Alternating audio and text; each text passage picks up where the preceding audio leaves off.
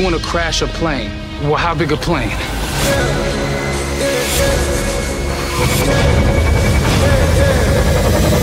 That part is a little dramatic.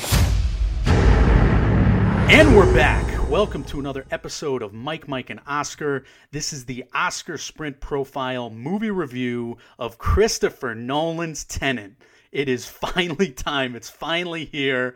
I am also Mike, and I'll explain Mike 1's absence in a moment. But first, let me welcome our guest today. He is from KolbyToldMe.com, at KolbyToldMe on social media. Kolby is how you spell it. He's at the Kolby Told Me podcast. Welcome back, Kolby Mac. Yo, what up? It's your boy Kolby Mac, and I'm finally back. Damn near 9 months. You're making your triumphant return to cinemas, to MMO. We had a blast with you on Ford v Ferrari last time, so we're thrilled to get you back on this one, man. Yeah, brother, it's good to be back. So we started talking Tenet this spring. Like we were trying to find opportunities to get you back on, and then this COVID apocalypse changes everything. Our collaboration falls into some doubt. You have to, focus on other things for a while. You come back wearing the 4.5. We're finally able to see Tenet here, and we can finally make this happen. And look, Mike 1's not here today, so you are coming through in the clutch, Kolby. Yeah, man. I keep hearing that term that I feel like we're all just hearing way too much. It's an unprecedented time. And it is, and it sounds cliche to continue to say, but that's just 2020. I think we all had ideas for a very different year. I know I damn sure did. And, having taken a complete social media and podcast break for damn near 2 months, it was much needed. Yeah. And I'm glad that I'm back. I'm in a much better mental space. I found balance, and at the same time, I thought that we weren't going to get Tenet, and Christopher Nolan said, bump that, you're getting it, and it just so happened to work out, and I'm glad that I'm back with a blockbuster to be able to talk about. Yeah, this is a triumphant return for a lot of reasons. And like I said, you're coming through in the clutch for Mike and I, because Mike 1 had to drop out. He told the story on Facebook, so I guess I'll repeat more of it here today. But basically, Mike tore his abdominal muscle. And the scary thing was, Kolby, they thought he had appendicitis. He thought he had a hernia. And then when those tests came back, then they were like, oh my God, what else is it? I'm worried, tumor. What the hell's wrong with this kid? It's not COVID. It's not a tumor. I'll say that in an Arnold voice. Thank you. You're the right guy to have here. Anyway, it's a manageable injury, but he is sitting down. He can't move. He can't go to the movies. He's got a hot compress on there, and he's just got to deal with it and stay, lay low for a little bit. So Mike 1 has big feet, and you got some big shoes to fill today, Kolby, but I think you're ready. Hey, Mike, I love you, man, and a special message from me to you. When you edit this, play that backwards, and it'll make perfect sense. Just for you, baby. That's perfect. You got that dad joking humor that I love so damn much, and you're the right guy for this one today. So we're going to do what we always do. Me and Kolby, Mike and I, we're going to give you guys non-spoiler section first, followed by a what does it all mean spoiler-filled section, which will come after a spoiler warning dance musical interlude there.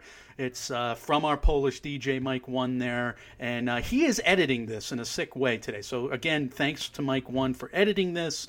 I was talking to you in the pre-show, Kolby, he likes spoilers. He wants to be Tenet spoiled today, which is, to me, is sick, but for him, he enjoys it. So anyway, you're going to get spoiled, Mike 1, and otherwise, nobody else is going to get spoiled for the first 30, 40 minutes as we go here. So here is the Oscar Sprint profile of Tenet. And Kolby, 2020 has been the worst. I mean, you mentioned the 9 months worth of just nightmare even before this whole nonsense started, but certainly these last 6 months has just been terrible. We've been hearing how Christopher Nolan was going to save movie theaters, how Tenet would reopen the business. What were your expectations for Tenet? Can you take us back in time a little bit to how you've been thinking about this movie and its triumphant return? Yeah, I mean, almost 2 years ago when we heard of Tenet being on the precipice, being Christopher Nolan's next project, I guess that's the film bro in me. Is that like, yo, you just say Nolan's name, sign me up. I don't care what he's doing. He could do a documentary, which I'm not a big fan of, and I will be there. Huge fan of what he did in his last outing, which was, goodness gracious, I don't know why I'm forgetting now. Yeah. Dunkirk. Yeah, there we Dunkirk go. at the Oscars there. I mean, I just remember the experience that I had in a theater, the sound design, just the epic scope of that film and what it did. And I felt like I wish it would have did a little bit better, at the Oscars, but, that's all right. Mm-hmm. I did not expect Tenet to be an Oscar film. I expected it to be a complex blockbuster, right? Mm-hmm. That I don't know how widely digestible. It's weird. His films are blockbusters in the sense that they can appeal to cinephiles like us, but then also appeal to general audiences in a way that not many other directors can. It's really, really unique. So when this movie was coming about, and then there's this shroud of mystery that we've gotten ever since Inception. We're like, what's the twist going to be? What are all the Nolanisms? The penchants for time, how he interweaves in the story. Is he going to be working on this with his brother? And then you find out, no. He's directing this completely and writing this completely by himself, left to his own devices. And then COVID says, hold up, we're going to upend the industry, and everybody is going to land on one side of the aisle or another. It was interesting to see how many different studios were trying to approach this. Say, you know what, Universal, we're going to go ahead and push out Fast 9 after spending millions of dollars on early marketing a whole year. I kind of thought that's what Tenet was going to do. I felt that it was so big, why risk it and just delay it? So I'm wondering if you kind of have your answer in what you said, because this is kind of one of those movies that's at like the nexus of film bro and cinephile. It's not necessarily broad enough for everybody, but you get your hardcore cinema loving audience, and Christopher Nolan has been just adamant this last year, even before the pandemic. He's like, we gotta have cinemas. I'm only making the biggest, the loudest, the craziest films for the biggest, loudest, craziest screens in the world. So if anybody could make it his mission to save movie theaters, I just feel like he's got the cape on already, He definitely does. And it seems like with everything outside of the film, it's almost as if he's on a time crunch himself. I feel like he may be the type of creator that when he's invested into something, he wants to quickly close that chapter to be able to move forward into the next thing. Because he's developed these partnerships with IMAX, with Warner Brothers, and all these other creatives. Right. And it seems like his press to really make the claim and stake that Tenet will be the one to save the theater, to kind of to be, because technically it wasn't supposed to be that. I mean, even when he was saying that, Mulan was supposed to open up 2 weeks before Tenet, in those original, kind of return to theaters in July. And that essentially was supposed to be a blockbuster, and that was a family, a 4-quadrant family film, for Disney. So it was interesting that he, that was kind of his stance. And even now, things have changed. When you had the film open up internationally before the States, I did not expect that to happen. So I wonder if he is on a time crunch, because I just don't know what does he have to lose pushing this to next July? Yeah, at the same time, it might be, his thinking to say, what does the industry have to lose? And I came out of this movie theater experience, and I know we're going to get into that in a minute, but saying, this is a movie that must be seen in theaters.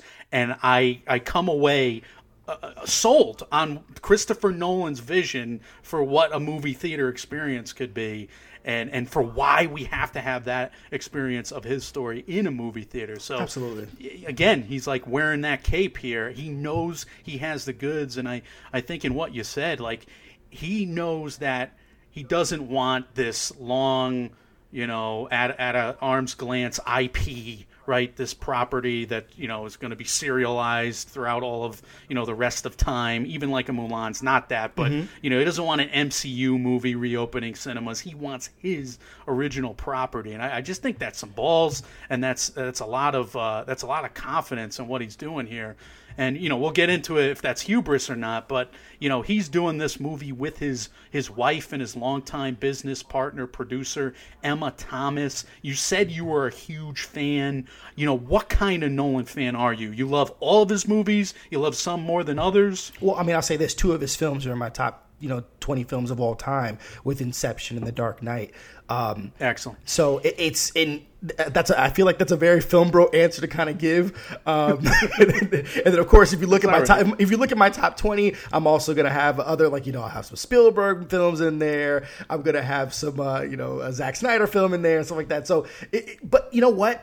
I like what I like. I like that this man speaks my movie language. And all of his films are big on spectacle. They're big on action. I think that they know how to operate in the small spaces too.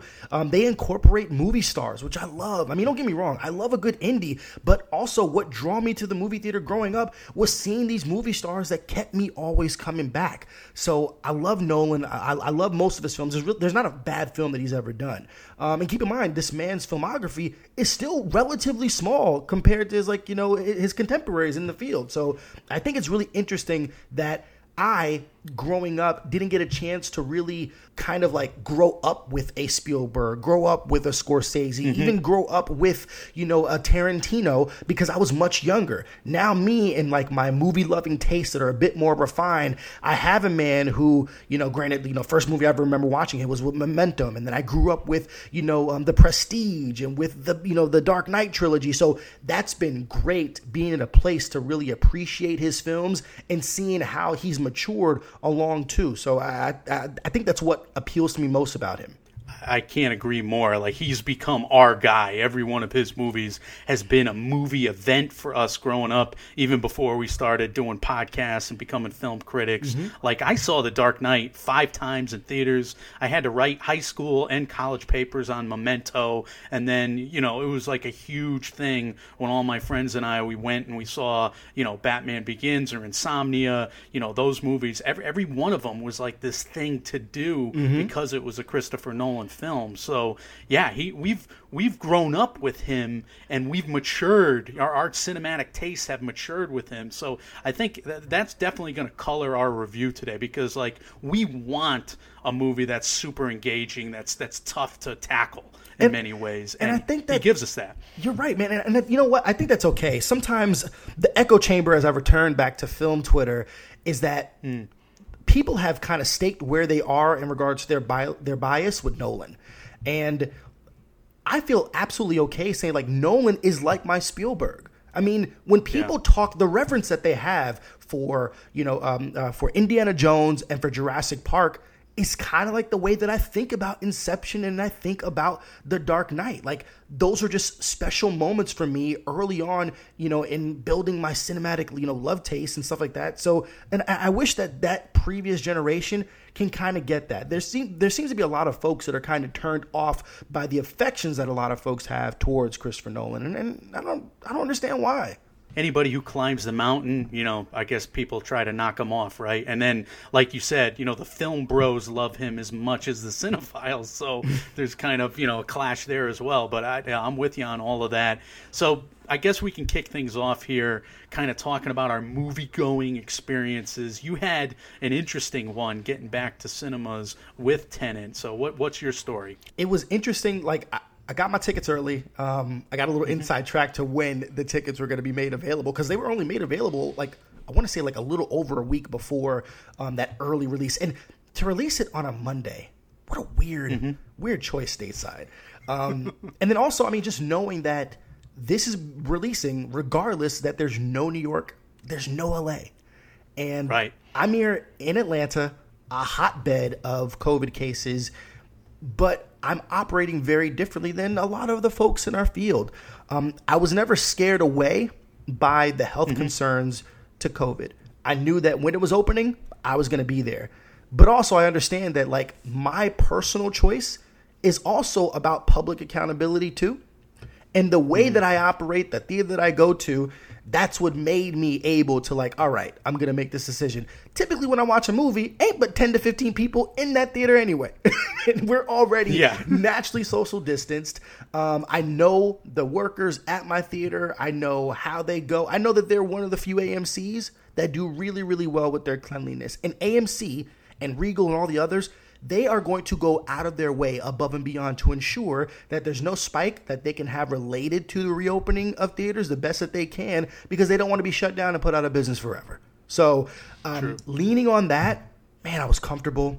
I was really excited to get to my seat in Dolby. Hashtag Colby does Dolby. Yes. I'll tell you this. I was a little put off back that I didn't have my 22 or 23 minutes of trailers. They were like 10, 12, and the movie started, so it kind of felt weird. I'm like, oh, we're starting up. All right. Got that little Dune teaser. And then here we are, man. I mean, from the opening of the film to the ending of the film, everything that I expected to get, I got a whole lot more.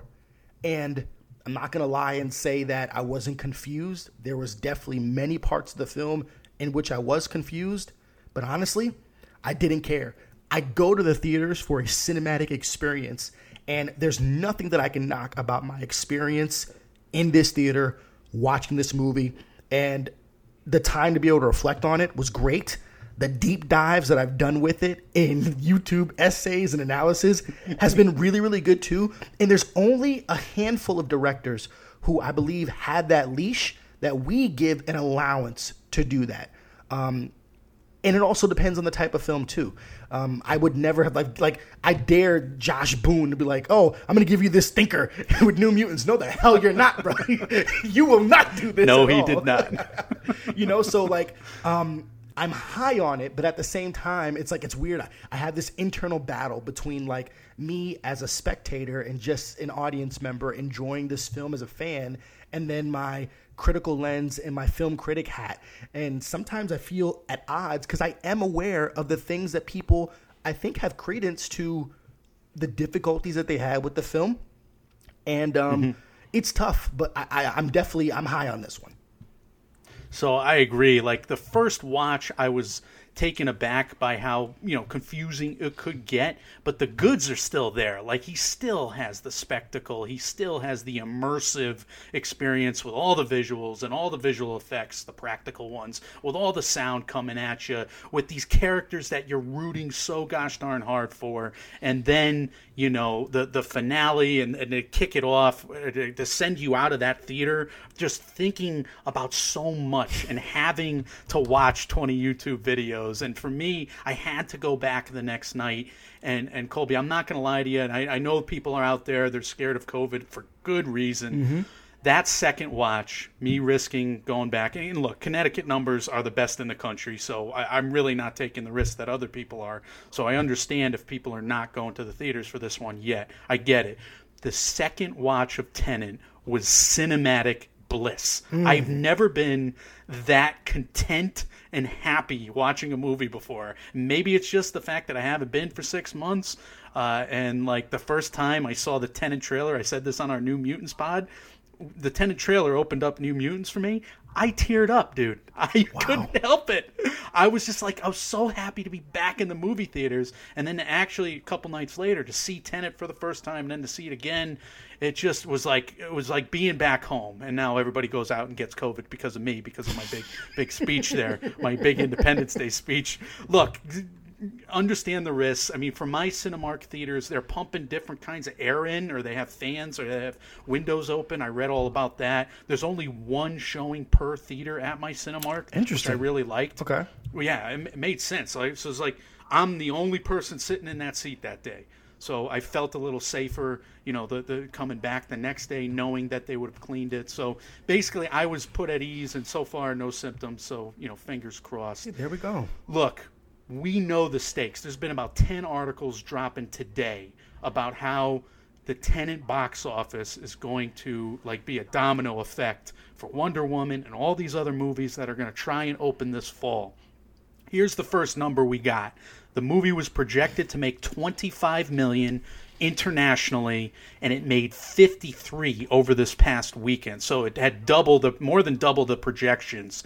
I've seen a $20 million projection in the U.S., minus all of those big markets, as you mentioned. So I guess I got to ask you, how do you think Warner Brothers played this out? I mean, do you see Tenet making money over the long haul with like a full 5-6 weeks of good box office? Because usually it's like your first 3 weeks. But do you think that's going to be more spread out? And do you think they're going to get the numbers that they always wanted? Man, that's the part that is really throwing me for a loop. I really love tackling the receipts of the box office at the end of the weekend. That kind of gives me an idea, even as a film critic, to just what the audience reception was. You know, if you kind of parse out the reviews and stuff like that, right? How many people went to go see this thing, right? And it's interesting that, all right, they already said, you know what, we're not going to go and do the full push out for a year. We want to come out in 2020, even knowing that your audience is going to be cut in half at a minimum. I mean, most theaters in most states, they're not even at 50%. You're talking about 40% max for your auditoriums, right? So you already know that you are just out that much from what a traditional opening weekend. I mean, I think that the benchmark for a blockbuster to just be somewhat relatively successful in its opening weekend is $100 million. Like, you know for a fact, if you get to that $100 million, then that's saying something, right? Sure. We're not expecting that now. And the global figure, like, man, if they would have had like a worldwide global box office debut of like $250 million, they would have been eaten well. I think the production budget was like, what, a couple $100 million? Yeah, and you add the marketing to that, and it probably needs to make $500 million at the end of the day, at least. And right? you would hope that that's like, at the end of the day, can we get $1 billion? Like, that would be absolutely great, right? With the climate, I think that they must be absolutely okay with knowing that they're not going to hit that mark. They could have went the PVOD route like they did with a couple of their other titles, but obviously with Nolan, they chose not to. I think New Mutants last weekend did like $9 million. I would hope that this can at least triple that. I really do believe $30 million will be a good sign, and this has no competition for the next month until Wonder Woman. Right. I think it's got an opportunity to really hold over well. I'm hoping it can make the long play, like you said, and it could get close to that number that it needs. Because I think when this movie's available to everybody's kind of going to see it. And, the reviews are good, 69 Metascore, 78% Rotten Tomatoes, 8 out of 10 from 56,000 reviews on IMDb, audience score, 91% on Rotten Tomatoes. I kind of think people are underrating this movie a little bit. Where do you stand on the critical reviews? Yeah, I think so as well. I think that there's some critics, like I said, if they have not fully contended with their bias with Nolan, there's some folks that I think felt a little put off by the confusion or the convoluted plot, as of what I've heard a lot, that they're just kind of like, they're making this a little bit lower. But I'll say this, I mean, I think this is the type of film that over time is going to grow more and more on folks. I think its cleverness can be seen as like convoluted, but when you really look at it, like, wow, there's some really unique things there. And I think that that's going to garner more kind of like, praise over time. So I see that score, as traditionally you see scores start out high and then going down. Right. I feel like this is starting out in the middle and is going to go up. From your lips to God's ears on that. I totally agree. I don't understand how, we can have these little movies that are 85s on Metacritic and this one's a 69. Are you kidding me with the quantity of greatness you get here? So I'm going to be very high on this movie, and someone else I'm really high on here, and we just can't go any further without talking about John David Washington. My man. He broke out in Spike Lee's BlacKkKlansman. He got a start in HBO's Ballers. He's done some excellent work playing, cops and Monsters and Men, The Old Man and the Gun. What do you think of Denzel's son here, John David, here in Tenet?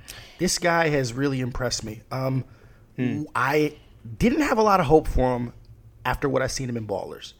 And it's interesting because he really tried to navigate his professional career out as much as he can from his father's shadow, and that shadow looms large. He's probably the most recognizable African-American actor in the history of African-American actors. And that's tough shoes to fill. And he's a ringer for his dad. So like it's really, really tough. That's why he wants to keep that beard on. He's like, I cannot look like this Joker. I need either a mustache or a beard, or this guy's got me. And you can see it in him. Like, it's so weird. And, shout out to Mount Vernon, New York, where Denzel was born. My family knows his family. I feel that little personal connection. And I can feel the New York and John David's performance as well. And just seeing him being able to grow and kind of coming into his own movie stardom, it's stuff like that that fascinates me, because I think when an actor can be able to embrace his outside persona and how that adds to the way that he approaches films, I think is remarkable. I think that is another element to what really make actors so great and why I love being in this community as a performer, right? I aspire to be like that, and seeing what this man can do physically, seeing what he can be able to do with his reaction, what he can be able to do, with his voice. One, this man ain't 6 foot, right? You know how hard it is for a black... Okay, I graduated high school in 2005, moved out to LA to be an actor, all right? And I had some marginal success. But the biggest thing that was holding me back is I was 5'7" at the time, okay? Most of the time in that part of Hollywood, 15 years ago, I need to be 6 foot and I need to be muscular. And I'm 5'7" and 200 pounds. There's not a lot of roles for me. So the fact that this man that's probably 5'9" and a half, like in lifts, says a lot. And standing next to a giant in Elizabeth Debicki, that says a lot. And I'm so curious to what Christopher Nolan saw, because like when I heard that, I was like, yo, whoa, Christopher Nolan's gonna cast John David Washington as the lead in this film? That's not Leonardo DiCaprio. That's not Christian Bale. It shocked me. Yo, think of the people that he's worked with. Hugh Jackman. Like, it is, I mean, don't get me wrong, I guess, Tom Hardy is short as well, but like, it's so interesting. And I think it was great for him to be able to take this leading role. And I'll tell you this, he's my second favorite James Bond character ever. The protagonist.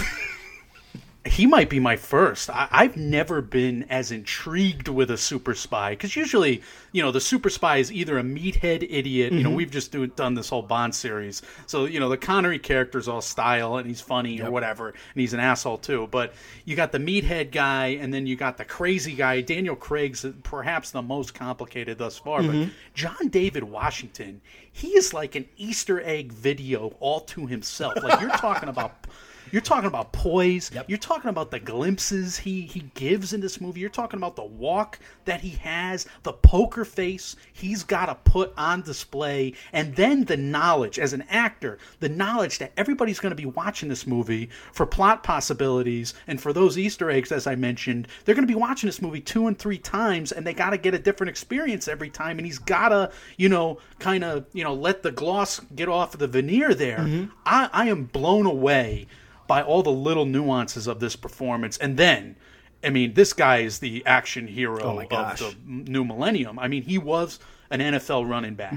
He has the ability. I mean, he's a professional athlete. So him running up those stairs is probably something he did running up stadiums every training day of his life, right? So those knees go high. Those knees just naturally go high. That man can run like the best. And then he's got these fight scenes where he's owning it, to the point where I haven't seen anything like this since Tom Cruise fought the big mustache in that bathroom. I mean, that was the best fight scene in the kitchen since the bathroom in Mission Impossible. Did it not transport you back to what his dad did in the Equalizer? I'm just like, I didn't know that he had it in him. I really, really didn't. And I did not... Okay, 2 years ago, no one knew what Tenet was. I damn sure didn't know that Tenet was going to be a spy movie. No clue. I had no idea, probably up until a week before the movie came out.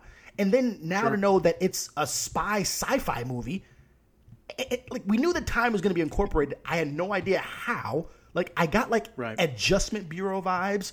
So with all of those different elements, and then knowing that John David Washington was going to be at the center of it, I just didn't know how it would work. And now that I've seen the movie 1.5 times, I plan on seeing it probably 7.5 times, all together, I'm like, I want to see more, because I feel like there's more and more that I'm going to continue to keep seeing. And I will say, performance-wise, JDW, I had him at like a 7 when I first watched the movie. I bumped him up to an 8 in my half viewing that I just recently got out of. I will say there is something still a little bit, and I can't tell if it's him or if it's the direction. there feels something a little bit immature about some of his line delivery. And as an actor, there's ways that he is delivering a line, and there's something about it that just feels off. And I really 100% can't put my finger on it. And it's really not a slight. It's just like a little thing. And I think that's where, if I were to compare him to to what Daniel Craig does inside of Casino Royale or Spectre, right. Daniel Craig is always at a 10 in regards to making me believe that he is a super spy. JDW, there's something about some of his line delivery where he flexes back and forth because of his charisma, where it's like, I don't know if he's a spy. He's playing it almost too cool, as if he's like Eddie Murphy in a spy film. I think he's trying to play the situation, right? I mean, he's trying to test the situation, and we know that from the plot, as we'll get into in spoilers in a few minutes. But I do think he's putting on a poker face, and he's throwing out feelers because he doesn't know who to trust the whole movie. This is perhaps the most vulnerable super spy that we've ever seen, because he doesn't even know the villainy that he's facing and what they're after and what they're up to, at least until almost the 60% point. So I don't know. I'm holding out hope that film Twitter is going to come around on this particular performance, because I saw so much more in that second viewing, and I really want film Twitter to look at this more, because, dude, we've been through the ringer in 2020. At the end of it all, I want the father-son double nomination in Best Actor, and I want John David. I want Denzel for Macbeth. Give me Macbeth at the end of the year just for this. I just want it, and you have to cap off the terrible 2020 with that, please. Hey, we got a long way to go. What with Oscars qualifications up until what, February, right? February. We got a lot of time, but we don't got as many movies, and this movie's got to grow on people, I think, at the end of the day. Let's talk about the rest of the ensemble real quick. We're going to get into more in spoilers. Do you have an MVP, perhaps, in terms of the rest of the group? Robert Pattinson, Elizabeth Debicki, Kenneth Branagh, they're the main three, but you also got Aaron Taylor-Johnson, Clemence Posey, Himesh Patel, Michael Caine with his mouth full, Martin Donovan, and Dimple Kapadia. Do you have a scene stealer amongst that big group there?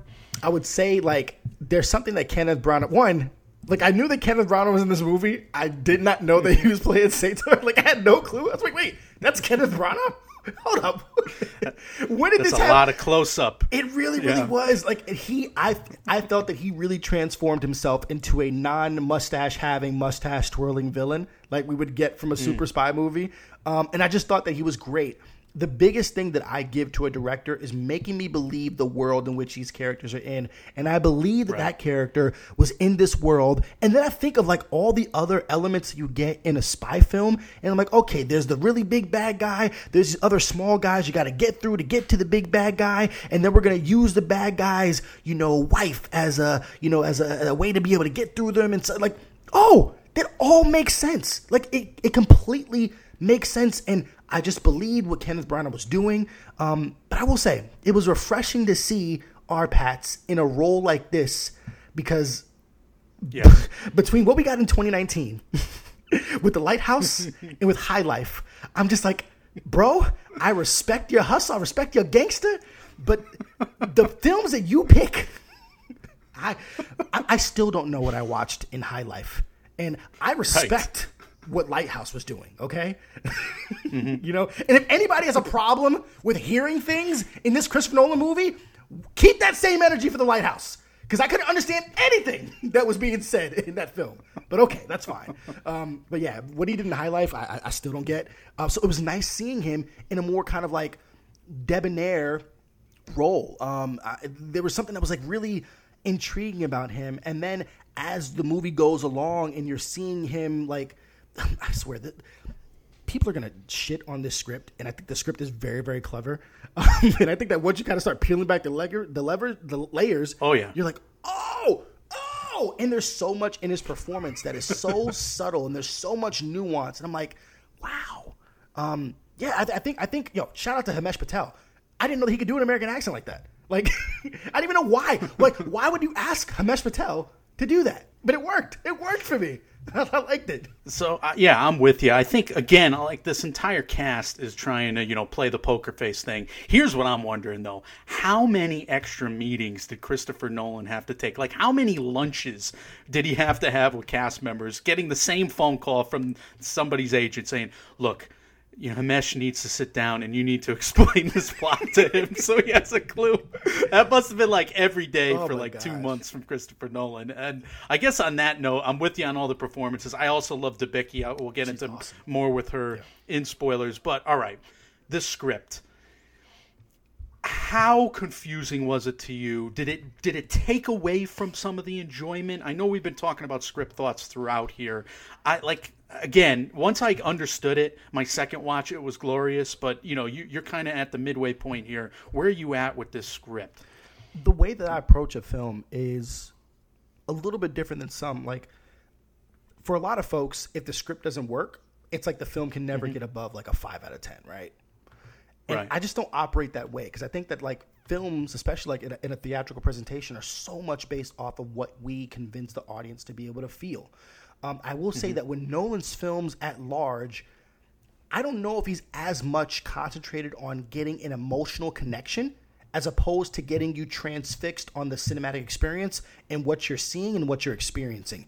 And I think that there's so much spectacle, huge scope and action to this that those emotional elements to the script that may not be as polished as like either other of his previous works or just other films in general. Like, I don't think that he set out to write this film and have it be up for a Best Original Screenplay Oscar. I don't think that, right? Right. Because he definitely would have paid more attention into fully fleshing out arcs for each and every one of the characters that we spend a bulk of the time with, right? But the script, honestly, I was never like it never tuned me out. I was never just like, oh, you know what? I don't buy that. And there's certain movies you watch which just say, nope. And it could have been what's the young lady's character? She was from the Harry Potter films. That's the only thing I know her from.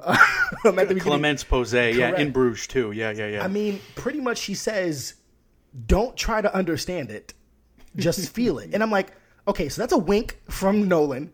Or maybe it wasn't a wink at all. But if it was, like, it's so smart. It's so like because he knows he's kind of in on the joke. And honestly, from there, it's asking permission from the audience just to say, "Yo, there's some theoretical, science fiction at play here. Just know that as long as these characters believe that this world can happen this way, then I get permission to be able to believe it as well." And once I was at that point, and gladly that happened pretty early on in the film, I'm like, all right, great. This is now, I moved it into like my little mini review, this is like a superhero movie. There's a lot of physics things that are happening here that I cannot fully understand, but I just need to make sure that these characters be able to see it that way and sell it to me. And they always did a great job at selling me on that. So it did not it didn't tune me out at all, and I really appreciated it.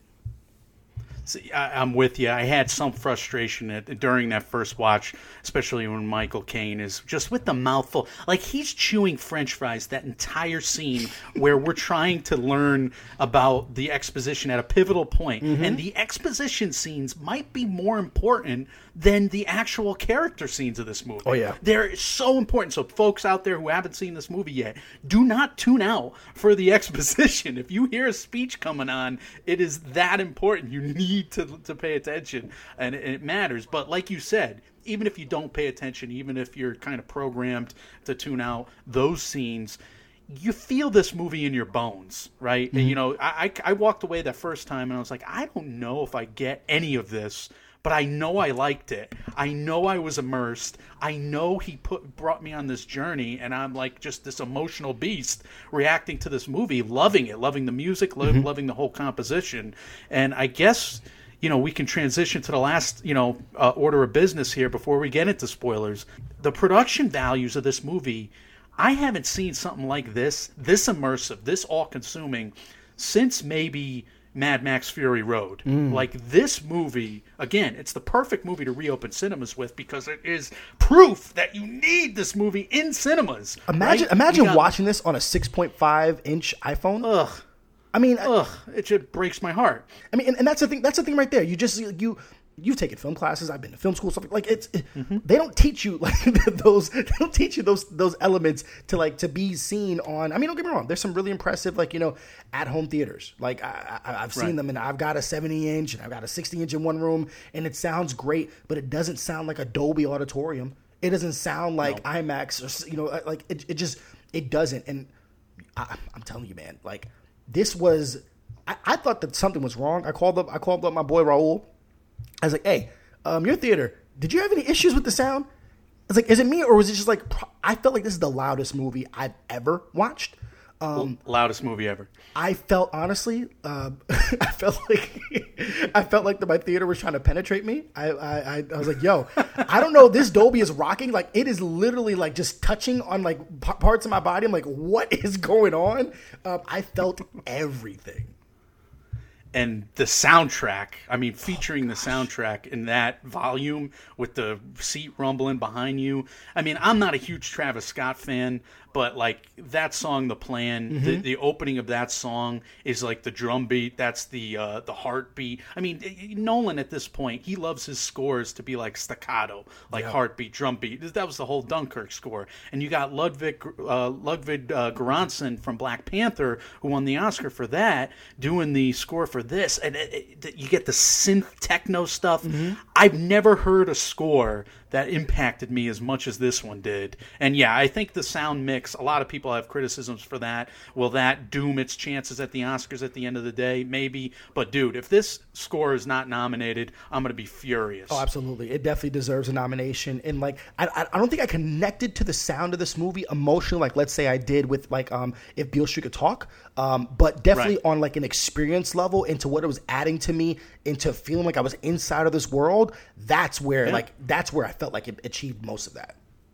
It's like psychosomatic, right? It's like this undercurrent, and it just works on you. You don't even know it's working on you, and then you're just like, you forget everything else. Like, it is an immersive experience, and only guys like Nolan can do it these days. But part of that is also the visuals. I mean, the cinematography from Hoyt Van Hoytema, I'm probably mispronouncing his word. The VFX team is huge.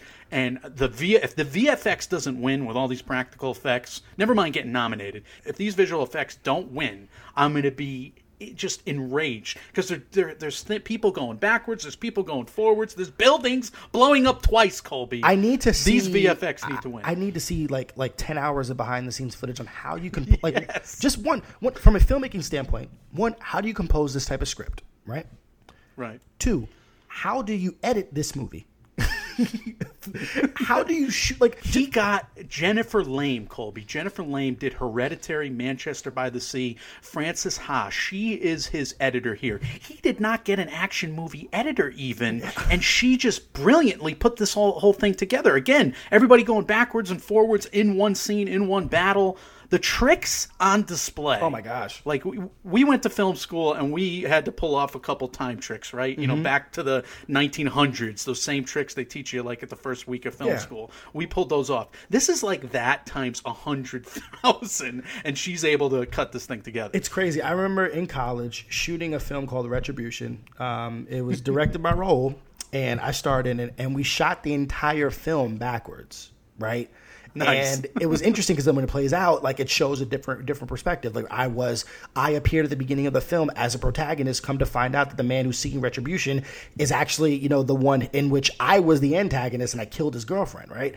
And oh my God. Just the challenge of doing that, where we're shooting the entire film backwards, you know, showing from this different perspective. But then in this film, you're not shooting the film backwards, but you're having segments of the film where narratively you have multiple characters that are going through, forward, and backward in time, like times two. And it's you know, it hurts your head when you talk about time.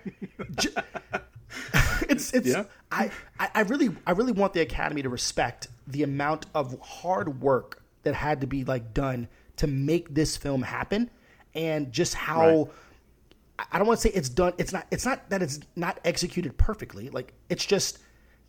I can't name another film that took this similar approach and pulled off what this did. I'm sure we're going to get making of featurettes that put this on the level of a 1917, of A First Man. And if those movies are going to go to the Oscars and win a bunch of awards, Mad Max Fury Road is a little flashier than this, I would say. But I think when people really study this, especially in those branches, they're going to look at the VFX, cinematography, editing, and those are at least going to get nominated. The sound effects, maybe not. The score better damn well be.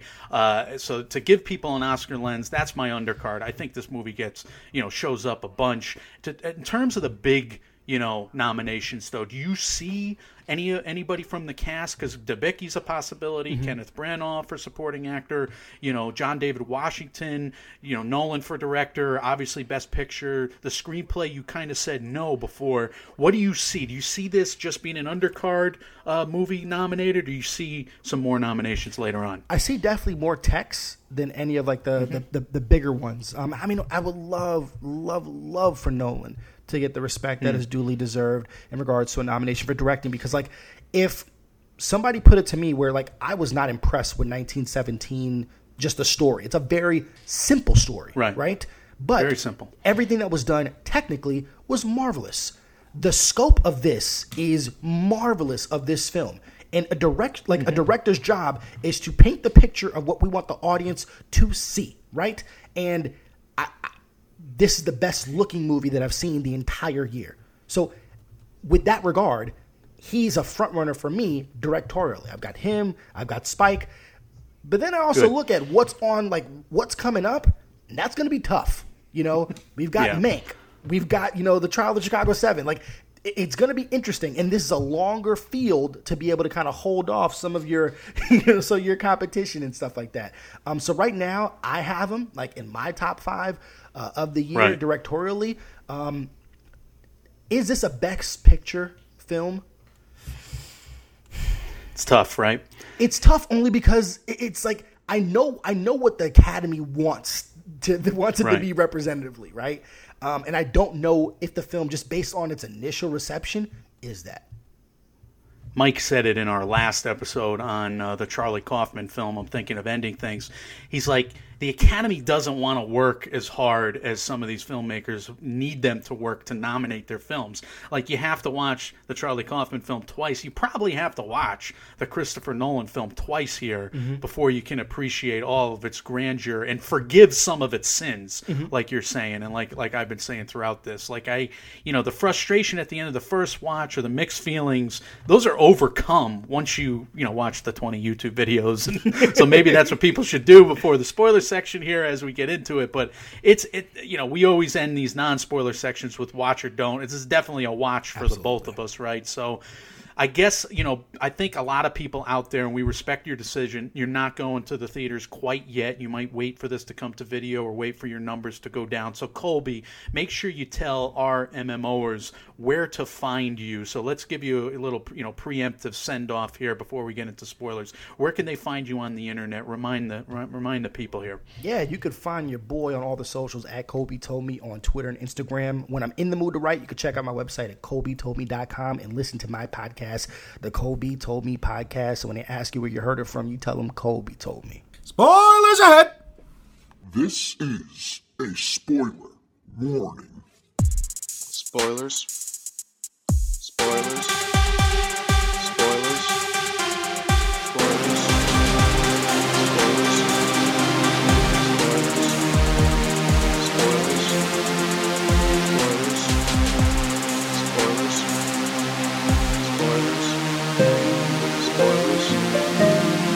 Spoilers.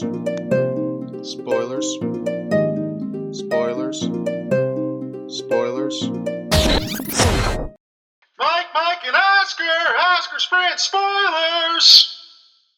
This is a spoiler section for our review of Tenet. This is where you want to be if you've already seen the movie, or if you don't mind spoilers and we've hyped you up so much that you cannot wait to listen to what we have in store. This is all spoilers all the time. I'm here with Colby Mack of ColbyToldMe.com, and we have to get into it. I think I've rewritten this spoiler section, Colby, like 10 different times. I think I'm going to focus on the juiciest stuff, the craziest stuff. I think you're with me on this. Absolutely.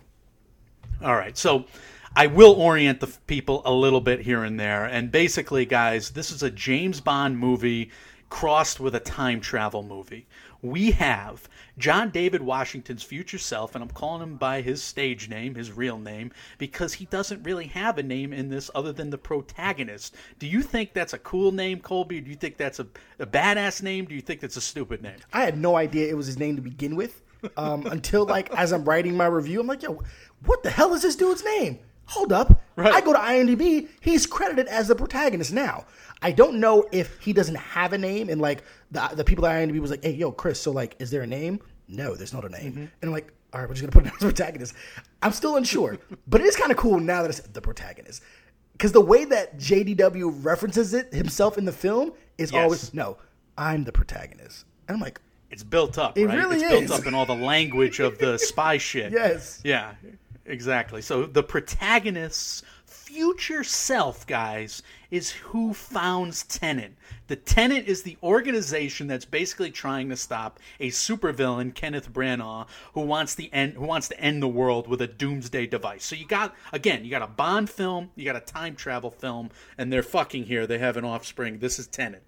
Now, John David Washington goes through this entire movie, and his future self recruits his former self. And this is the reveal at the end of the film. Colby, how did you react to this? I was just giddy. I got to tell you, I stated in the non-spoiler section how some of Christopher Nolan's films don't work on me as emotionally as what, as much as I would like, because there's so much spectacle, there's so many players. But what JDW does in dealing with this reveal, how he wells up with emotion, I immediately connect with the no-name protagonist, right? And I'm just like, this man has created a friend that he's been on this mission with, completely unknown to him about what his role in this. And one, he's the perfect soldier. He's the perfect spy because he's going along with everything, right? And it's just like, it completely just hits him, and he's like floored. And then he's floored because he knows what's going to happen next for Neil. And when that hit me, I was like in my chair, just like, oh my God. It was so satisfying. Nolan hasn't been that satisfying maybe since the end of Memento, I would say. Even The Dark Knight wasn't as good of a send-off as that. But this is what they teach you in screenwriting class, right? They teach you to promise another story. And not only did, with that one revelation, did he promise another story, he promised 50 other stories. Because now we know how complex this is. We know how many anecdote stories that are told throughout this. Now we want to see the protagonist, ensure that this plot goes the way it's supposed to go, right? We can have 10 other movies. I mean, this is so easily serialized. Like, you can, if you want to, I can easily see another, if you want a whole separate Nolan trilogy dealing with Tenet, like, it's so achievable. And when you're dealing with time, it gives you, like, there's no restraints. I mean, you just have to cleverly write it around, dealing with the theory of everything, and just making it work. And I want it so bad. Oh, me too. And folks, that's the easiest part of this. So if you're already confused, it's a problem. Because, look, we have good guys and bad guys that are both existing in the present and in the future. Like, there are future bad guys recruiting, the present bad guys. To make that even more complicated, there are these same good guys and bad guys, and they all seem to go and do their dirty deeds or their good deeds in the past, Colby, to get the upper hand. How did you follow this? What's your first impression of, like, when you realized this at the movie theater? Like, we got these multiple timelines that are going back and forth. Huh? I mean, really was one, kind of having an unsure footing of where I was in time was probably one of my, definitely one of my knocks that I have with the film, right? If we're looking at, the bones of what makes a spy movie, it's always seeing at the bottom of your screen that time and location of things, right? Especially when we have a ticking clock, right? Which is another penchant for Nolan. Like, things are in time because something's about to happen. It was hard it was hard knowing where I was in relation to the avatar of the film that I'm following and the protagonist, right? Okay, so at what point Is he, not knowing of Tenet? All right, when he does know, are we like now a week later? Are we a month later? From the time that he first meets Priya, how long does it take him to get that? So that way, when I have the inverted self coming in, I need to know, in my mind, I need to know how long it takes for that person. Because the beautiful thing that I learned about in this, and I love how with every time travel movie, there's something kind of new about it. You don't just skip to the time. You actually have to walk to get there. And I was like, wait. You have to. Holy You have to spend the same amount of time traveling that you would going forward. So, which opens up so many possibilities, possibilities, bro. By the way. It hurts the mad scientist, I'm gonna call her the mad scientist. The mad scientist who creates the technology that essentially, time inversion, in order for her, because she did not want to she either was unable, for whatever her reasons as to why she couldn't destroy the MacGuffin. Right. In order to get it to the past, I still had trouble trying to understand how did things get to the past. Well, that's burning question number one for me, because why didn't she just destroy it? And I guess I kind of answered this question to myself. I'll give you my theory. Mm-hmm. Basically, once she creates this algorithm, which is the Doomsday device, which is basically this giant Jenga stick, right? This stupid stick that has it looks so dumb at the whatever. End. I'm not gonna lie. At the end of the movie, he takes it out and I'm like, what the fuck is this? the fate of the world is coming down to a giant Jenga tower. Anyway, they split it off into 3 parts. But what she did after she invented this, inverted, the inverse of subatomic particles, right? The movement of subatomic particles, which is entropy. I studied some of the science, but basically she can reverse time and she invents time travel. But when weaponized, not just when they make time machines in the turnstiles, but when weaponized, this thing could basically blow up the world. Now, once she creates it, I guess future time travel people can just go back and take it from her once she created it. So burning question number one, she can never destroy it, right? Am I right? Well, that's the thing. Thinking the right way there? What's done in time is done. And it's kind of what part of time travel do you subscribe to? Is time a circle? Is it a flat circle or is it a line, right? When can you influence those pieces of time? I subscribe more to that any events that influence the past create a separate and alternate timeline. Because that just makes the most practical sense in my head. It seems like I think Pattinson, Pattinson's with you on that. Yeah. He's the multiverse theory, the MCU kind of theory, and that might be playing out here too, but go ahead. Yeah, well, because they talk about it inside the film, the grandfather paradox, right? And it's definitely it's not answered here. Well, is it? That's a question, though. That's another burning question. And you're getting ahead of me here, but it's true. Yeah, we have this grandfather paradox, and the grandfather paradox basically says, and it's a theme of this film. So we're kind of getting people ready here to break this down. If you go back in time and kill your own grandfather, is that even possible, right? If you kill your own grandfather, then you wouldn't exist. So how can you kill him? But, or you can kill him and then you don't exist anymore? I mean, how does that work? I think most of the characters of this story fall down on one side, or they're guessing the answer is one thing, and then there's only one character who believes you destroy everything, and that's Kenneth Branagh. But I think we have a mantra from Robert Pattinson, right, who's ultimately the mentor character, who we ultimately recognize is steering the events of this movie. He's in contact with the Tenet team. He is as good guys get. He has been recruited by future protagonist self, John David Washington, and he is the mentor for the younger protagonist self, getting him through these events, and he's the one hopping through the time travel the most. So he keeps saying in this movie, what's happened happened. And that's his mantra. So he's basically saying, even if you killed your grandfather, you're still going. And like you said, the multiverse is in full effect. Yeah, it's definitely, if you spend too much time on it, it can start to hurt, right? It does. It really does. But that's also that's the joy of dealing with this type of film. And I think it's just one of those things where you have to just give it that leash. In a time paradox film, this is just what you do. It's what we answered in Star Trek movies and stuff like that. This just is, it is what it is, right? To quote Joe Pesci, right? It is what it is, right? And without having a concrete answer, You just got to kind of go with it. Do I believe these characters believe this is the rules in which the world works? Yes, I believe that. There's definitely things that like didn't make too much. So like, how far can you go back? Is there like a dial on the turnstile? And I thought like just calling it a turnstile was really, really cool. Like, oh, because it's like a turnstile. Like they literally, you enter one side of it, where'd the turnstile come from?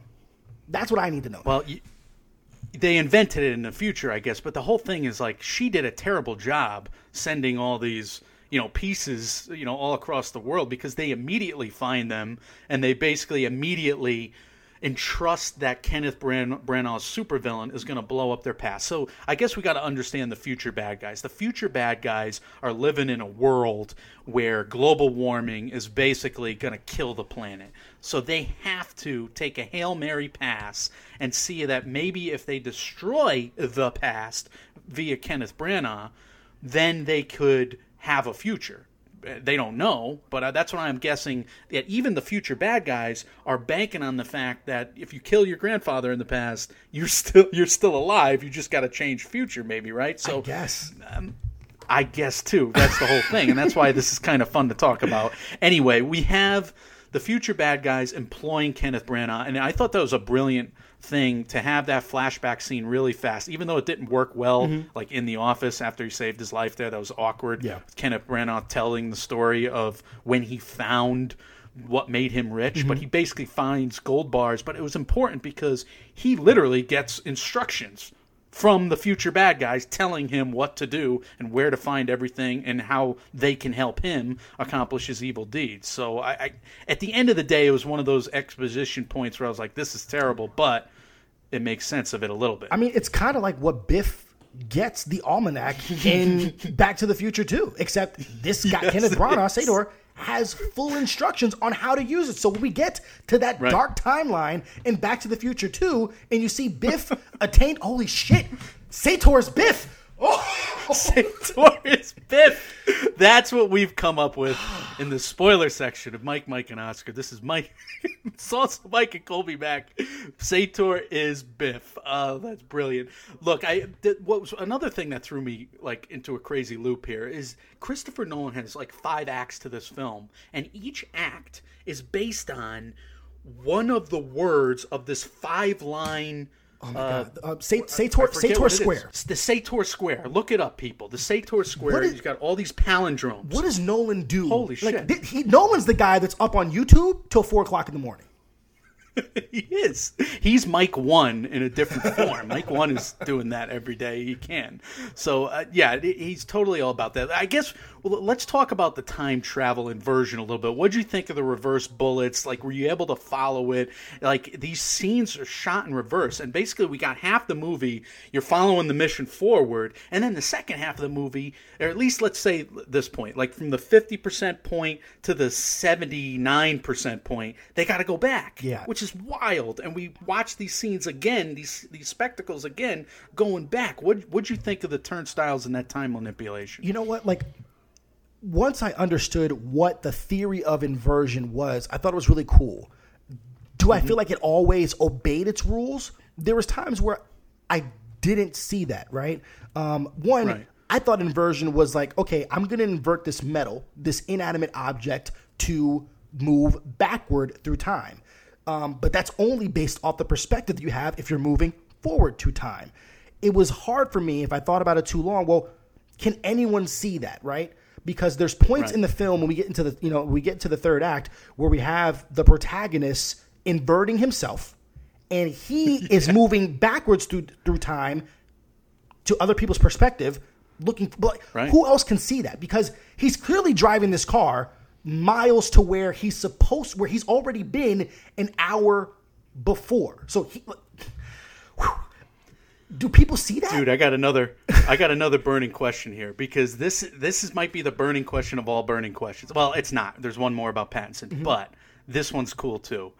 I thought I saw John David Washington give John David Washington a passing glance in this movie. Not once, but twice. In the car, I thought he looked directly at the camera, which is the POV of JDW. Correct. But he also sees him in the inversion room where the tune starts, in the blue-red room. Yes. He sees him there too. So wouldn't that embolden John David Washington, knowing that he survives, knowing that he's, seeing himself traveling through time? Wouldn't that embolden him to know, to trust his own instincts and to follow this through? Because I know this is the case for Elizabeth Debicki, and I know this is the case with the turnstiles.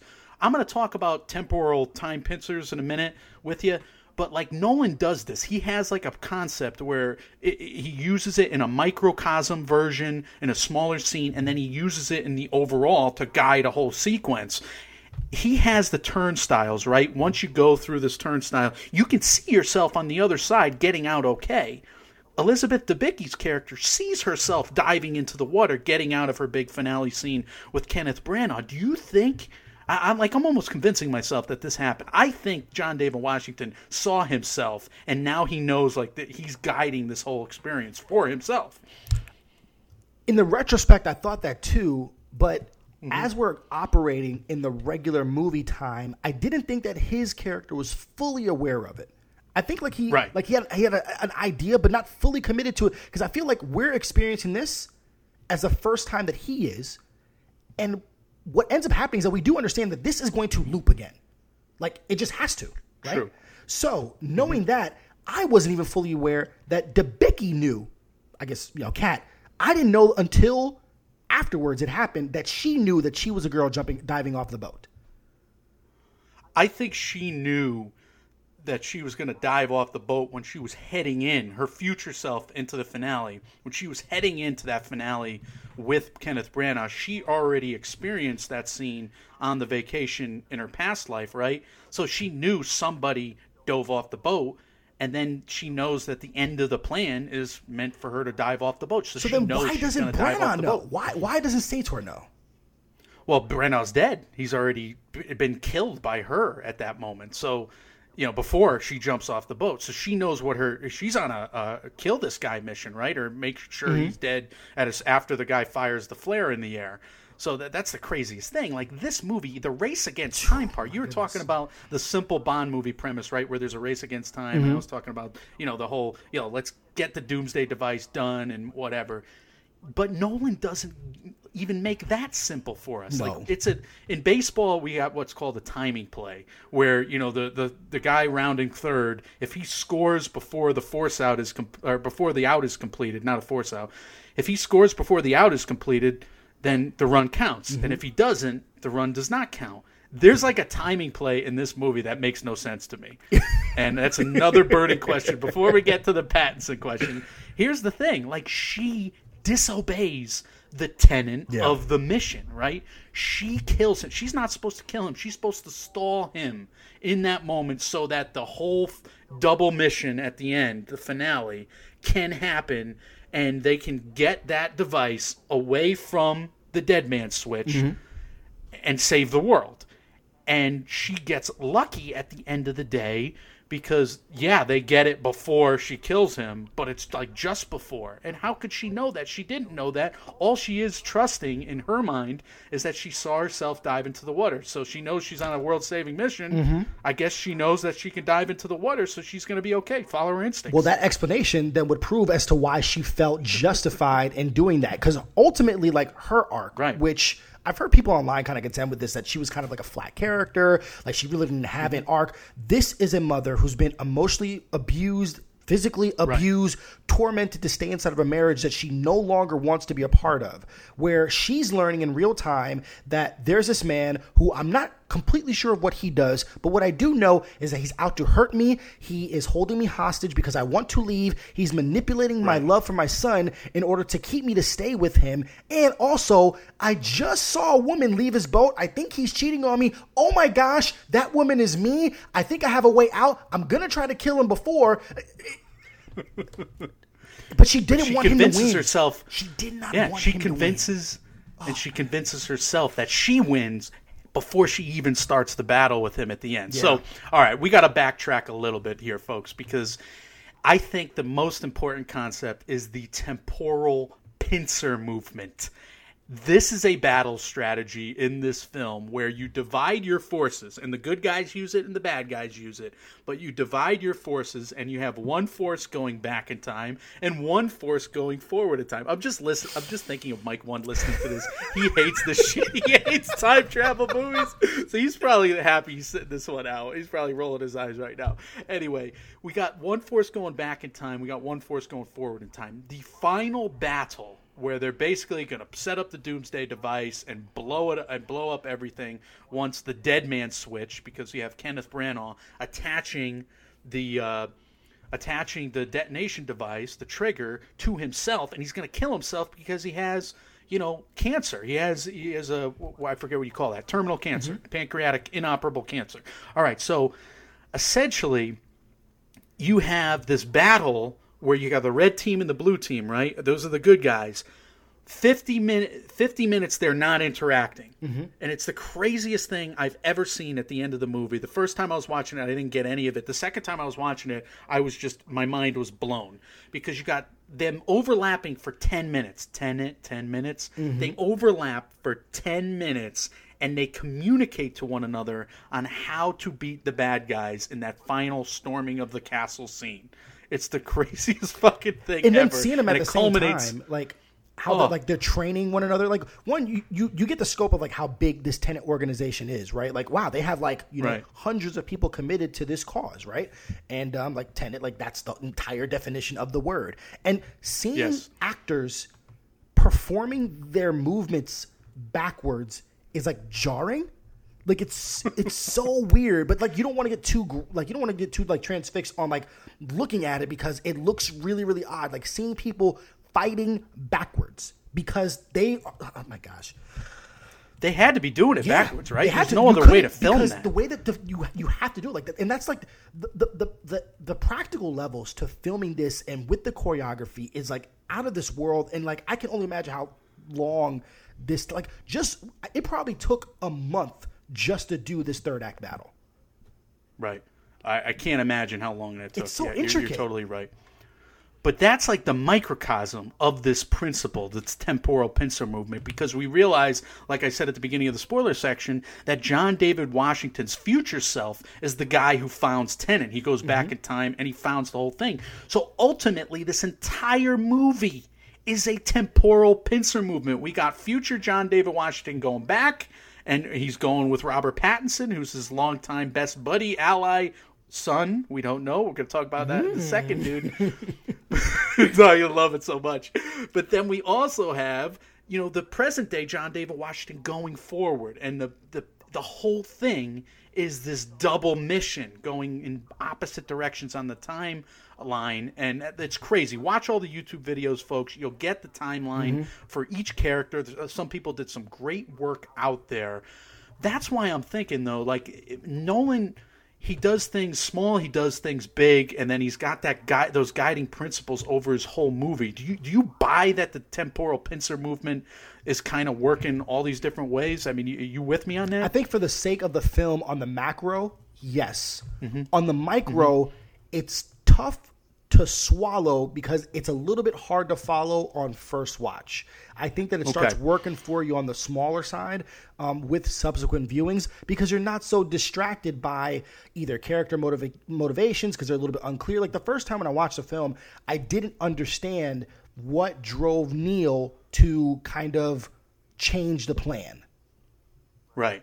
But then again, when I now know, he's already seen it, like he's already experienced this, then I understand why, because he was always destined to change the plan.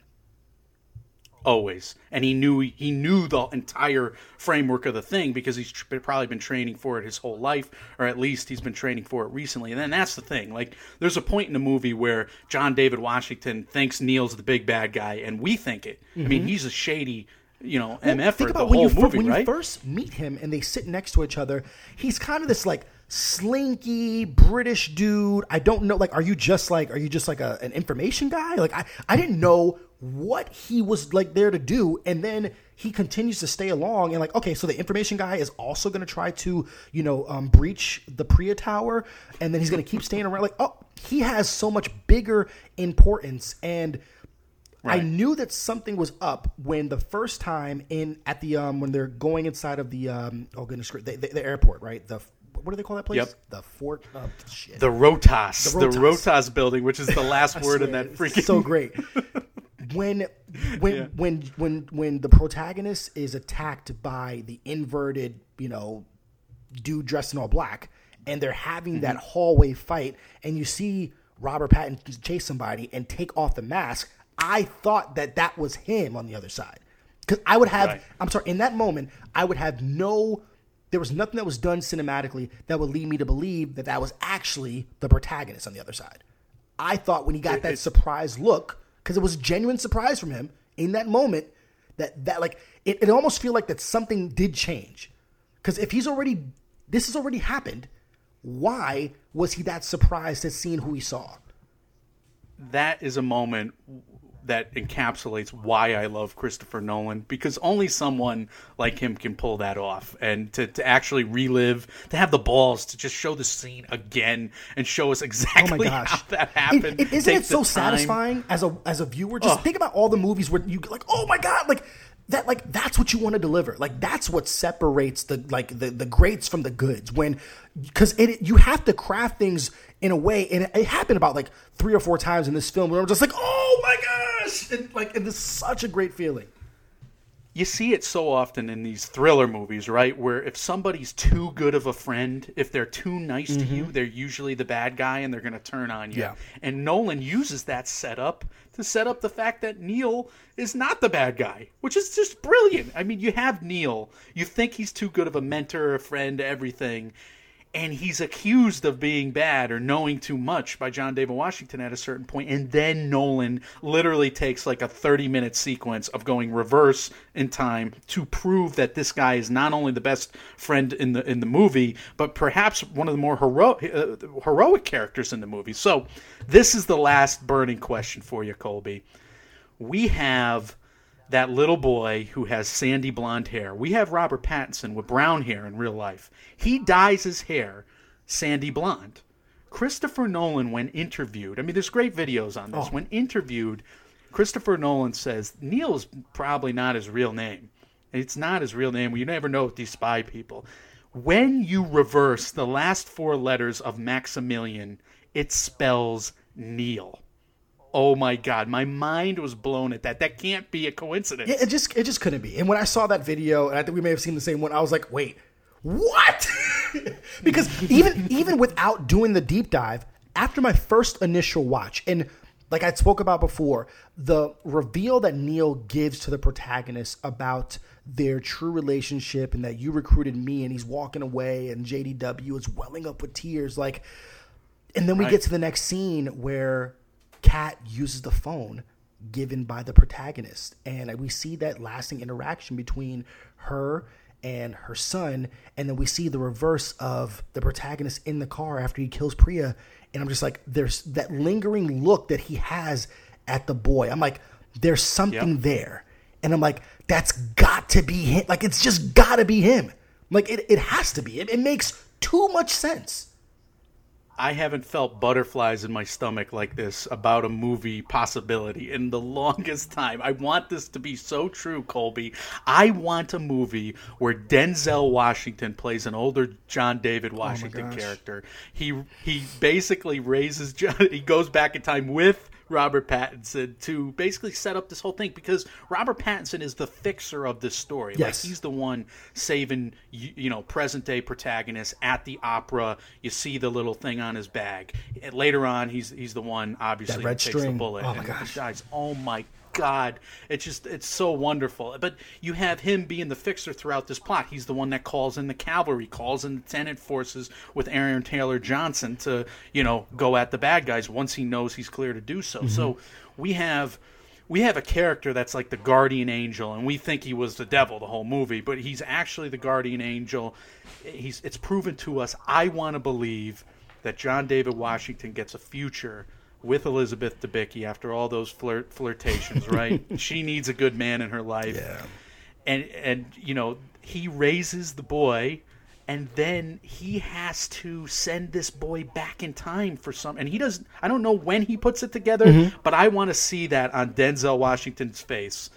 I mean, I want to the story writes itself that another adventure can be. Now, granted, I would say this as a studio, I would want to continue like a second film with John David Washington as the lead. But in understanding the story, the most sensitive that it would make is that, okay, let's go ahead and switch the narrative to where we have, Robert Pattinson as Neo / Max, doing this, another heist with bring in Aaron Taylor Johnson and his really cool beard and stuff like that. And there's some other threat that they think is the big threat, and it's not the big threat. Just like we do in all the Terminator films, right? Like, oh, no, you thought that was it. It's not. And it's just like, it's something more. You do that, and they're being sent back. And then I swear, if there's a way that we could find it where, like, we're inverting, and then John David Washington be able to come back in, and like, the same excitement that I got where this, this supposed film that's going to be able to have Chris Pine and Chris Hemsworth in the Star Trek films come together, just. If they can be able to be in the same movie, John David Washington and, Denzel Washington in the same film with Nolan, I mean, like, one, it would make up all the money that they may miss out on because of COVID, because that movie right there is like, it can be $1 billion.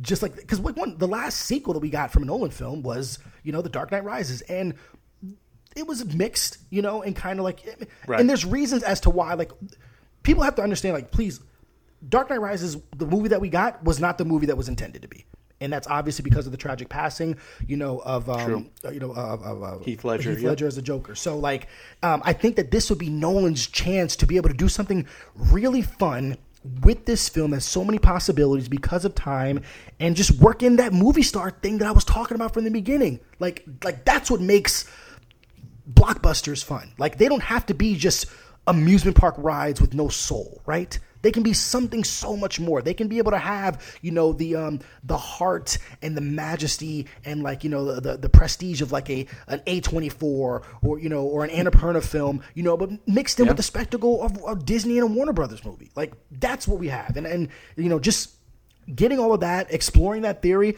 I don't think that Nolan will ever confirm it. He will never, ever confirm it. But I think that's what also adds to the mystery of what makes this movie special. And to be fair, like, you and I would probably be surprised if we saw a Tenet, sequel being greenlit with Christopher Nolan attached at the end of the day. But look, if I can't get Denzel and John David both nominated in lead actor, I want that movie. I demand that movie, especially after this shitty ass year. All right, we've kind of hit on most of the best scenes. I know we've been all over the place today, but I kind of want to mention like 2 more, maybe 3 more. Dude, I love the heist scene when they basically used all those trucks to just like hammer that, armored truck in the middle. I thought that was the coolest thing ever. Another of the coolest thing. Here's the Chris Farley show portion of this episode, folks. But the coolest thing ever. You remember when the opera happens and that first gunshot goes off? I mean, you must have jumped in your seat, absolutely. right, with the Dolby Digital. Yes. That sequence was the craziest intro I've seen since really The Dark Knight. Yeah. I just thought that was a masterful way to start this thing. And for it to end in such gruesome fashion with, John David Washington being tortured, like, that's why I think I want to second guess some things in this movie too. I know I was going to rip off some best scenes, but I think Martin Donovan is kind of bullshitting the protagonist in that scene on the boat where he's saying, this was all a test. There's no way that guy pulling out his teeth was working for the good guys. There's no way. Well, one, it would then kind of, what I would need to understand was what was the initial job that was being done in the first place. Like, one, if the bad guys from the future gave instructions to Sator and his men because one of the Horcruxes, as I'm going to call them, one of the Horcruxes were inside of the opera house, right? And they had to get the Infinity Stones, yep. Pretty much, right? How did... It's trying to figure out, because we know that, okay, we have good guys and bad guys from the future, so future protagonist knows that that's where, like, why is that point what sets in motion from him discovering Tenet? That's what... Here's my theory. Well, I think that John David Washington knows he gets tortured by this Russian side unit that's playing another game, right? Like, that's another spy unit. I don't know if they're working for Branagh or not, but basically he knows he gets tortured. He knows he gets his teeth pulled out. But I think he makes sure that his organization, Tenet, is the one to pick him up. And maybe that guy who gives the fake suicide pill is from Tenet as well. So his partner in the mission is also from Tenet. That's what I'm future. Thinking. Yeah. Future John David Washington looks out for himself. Yeah. It couldn't be connected because, one, we kept getting shots from inside of one of the private rooms from like a Russian, dignitary or like some military guy. And I'm like, that does, because it never came back up again. And I was like, I think Martin Don was being bullshit. And I also thought that he was going to be in more of the movie. I guess he just just there. Like, that's it. Same thing with Michael Caine. I thought he was going to be in more of the movie. No, I'll just right here. It's okay. I can't even do his weird mumbling. Michael Caine. Yeah. I thought they were going to mouth is full. Yeah, I thought they were going to use the word Tenet more in the movie, and they used it like twice. I was like, okay. Like, I thought like Tenet was going to be like Adjustment Bureau. Like, I have to say this word, and now like I get to wield. Like, I myself get to inform the inversion. Like, I thought it was going to be like a kind of like, remember Wanted with Morgan Freeman? Like, so because I'm seeing the bullets inverting, like, saying the word Tenet is what activates the inversion, and maybe they use like some kind of like Minority Report gloves, and they control the like. Honestly, on a level of sci-fi and an action movie, if they could be able to use the inversion themselves without needing the turnstiles, that would have added an element of like just even more intrigue that would have been pretty cool, as opposed to actually going in time themselves.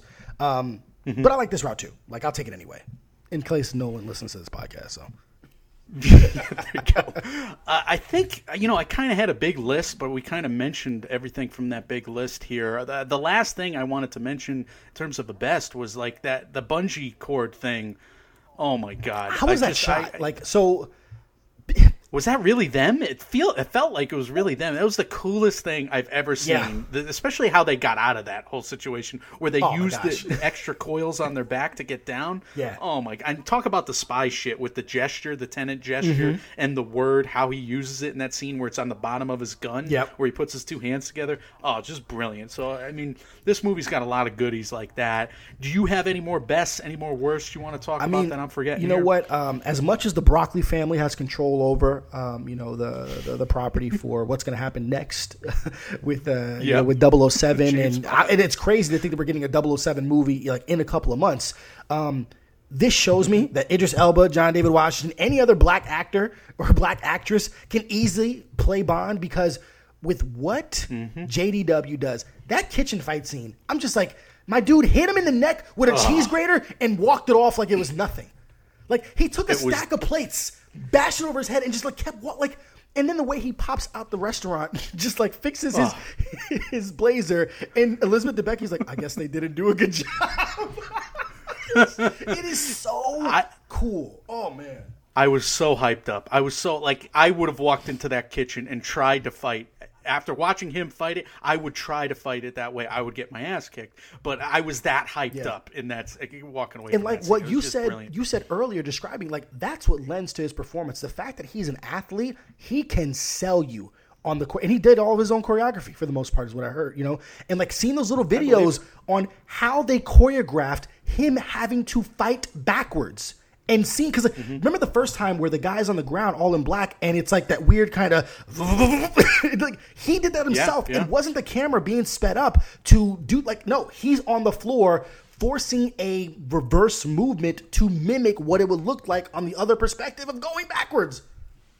You know what it is? It's a strong core, and unfortunately my co-host does not have that. It's all in the core. All in the core, man. Oh gosh, it's this movie. Like, I'm so excited to go out and watch it. 1, 2, as many times as I can. And for those, like like I said, you said it before. Like, we're gonna give a recommendation to watch it. But like in light of these times, like we don't want to take that lightly. Like, you know, just like go with like what your heart and your head tells you. Like, be responsible to yourself and those that are around you as well.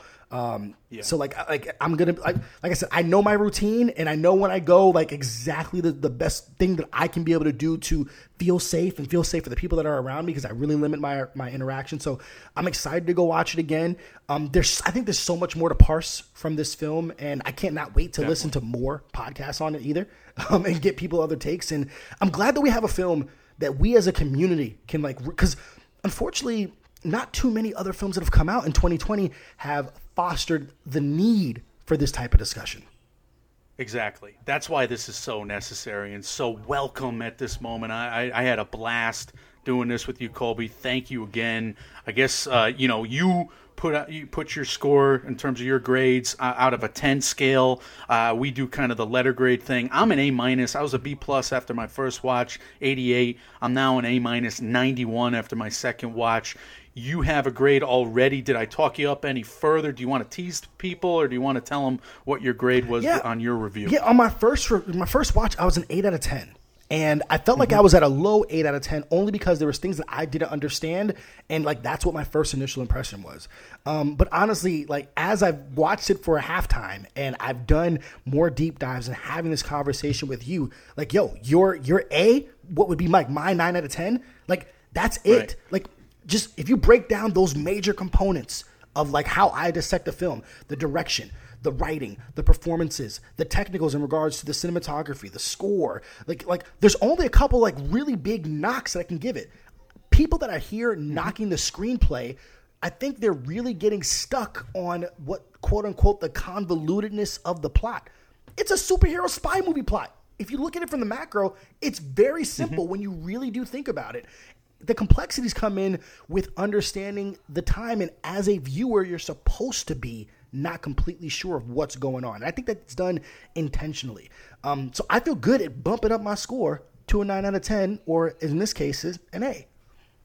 Love it. Because, I'm with you. Because, you watch it once, and I do think, people's opinions are valid out there where, all right, first watch wasn't great. It's frustrating. You got to take that into consideration. Yep. But if it holds up under scrutiny, and if it's this much effing fun to talk about, that's got to raise your grade. So I'm with you, man. I really appreciate that. And it makes me feel good that you love this movie even more after me loving this movie, talking with you. That's why we do this. We're just having so much fun. So one more time, Colby, maybe tease some of your upcoming work. What do you got going on? What are you doing at ColbyToldMe.com, the podcast, the handle, all of it? Yeah, man. I mean, coming back to social media and podcasting after, an almost 2-month hiatus has been great. My DMs have been opened up. I think people are excited to kind of, see me back in the space. I'm always appreciative of it. Thank you very much for having me on. I got a couple other guest spots with your boy Andrew from the Nomcast. We're going to be doing Love Guaranteed with Rachel Lee Cook. Ow! I can't wait for that.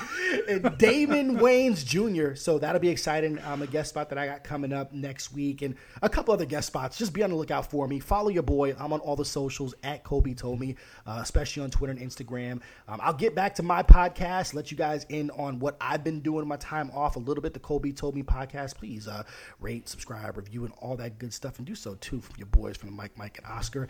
And when I'm in the mood to write, you can check out my website at ColbyToldMe.com. So when they ask you where you heard it from, you tell them Colby told me. That's great. We're so glad you're back, man. I mean, we missed you. It was like so dark without the Colby Mac DMs in our feed there too. So I mean, it's just I'm glad to see you back. I'm glad to see you having fun again with this and with us. So we'll have to get you back on here. As for Mike, and Oscar, we're at MM and Oscar AND Oscar on Twitter. Otherwise, we're Mike, and Oscar on Facebook, Instagram, Reddit, and Gmail. We've got Mulan next up for you guys, so stay tuned for that. Otherwise, Colby, you're the best. This was so much fun. Thank you again. And we'll see all you guys next time.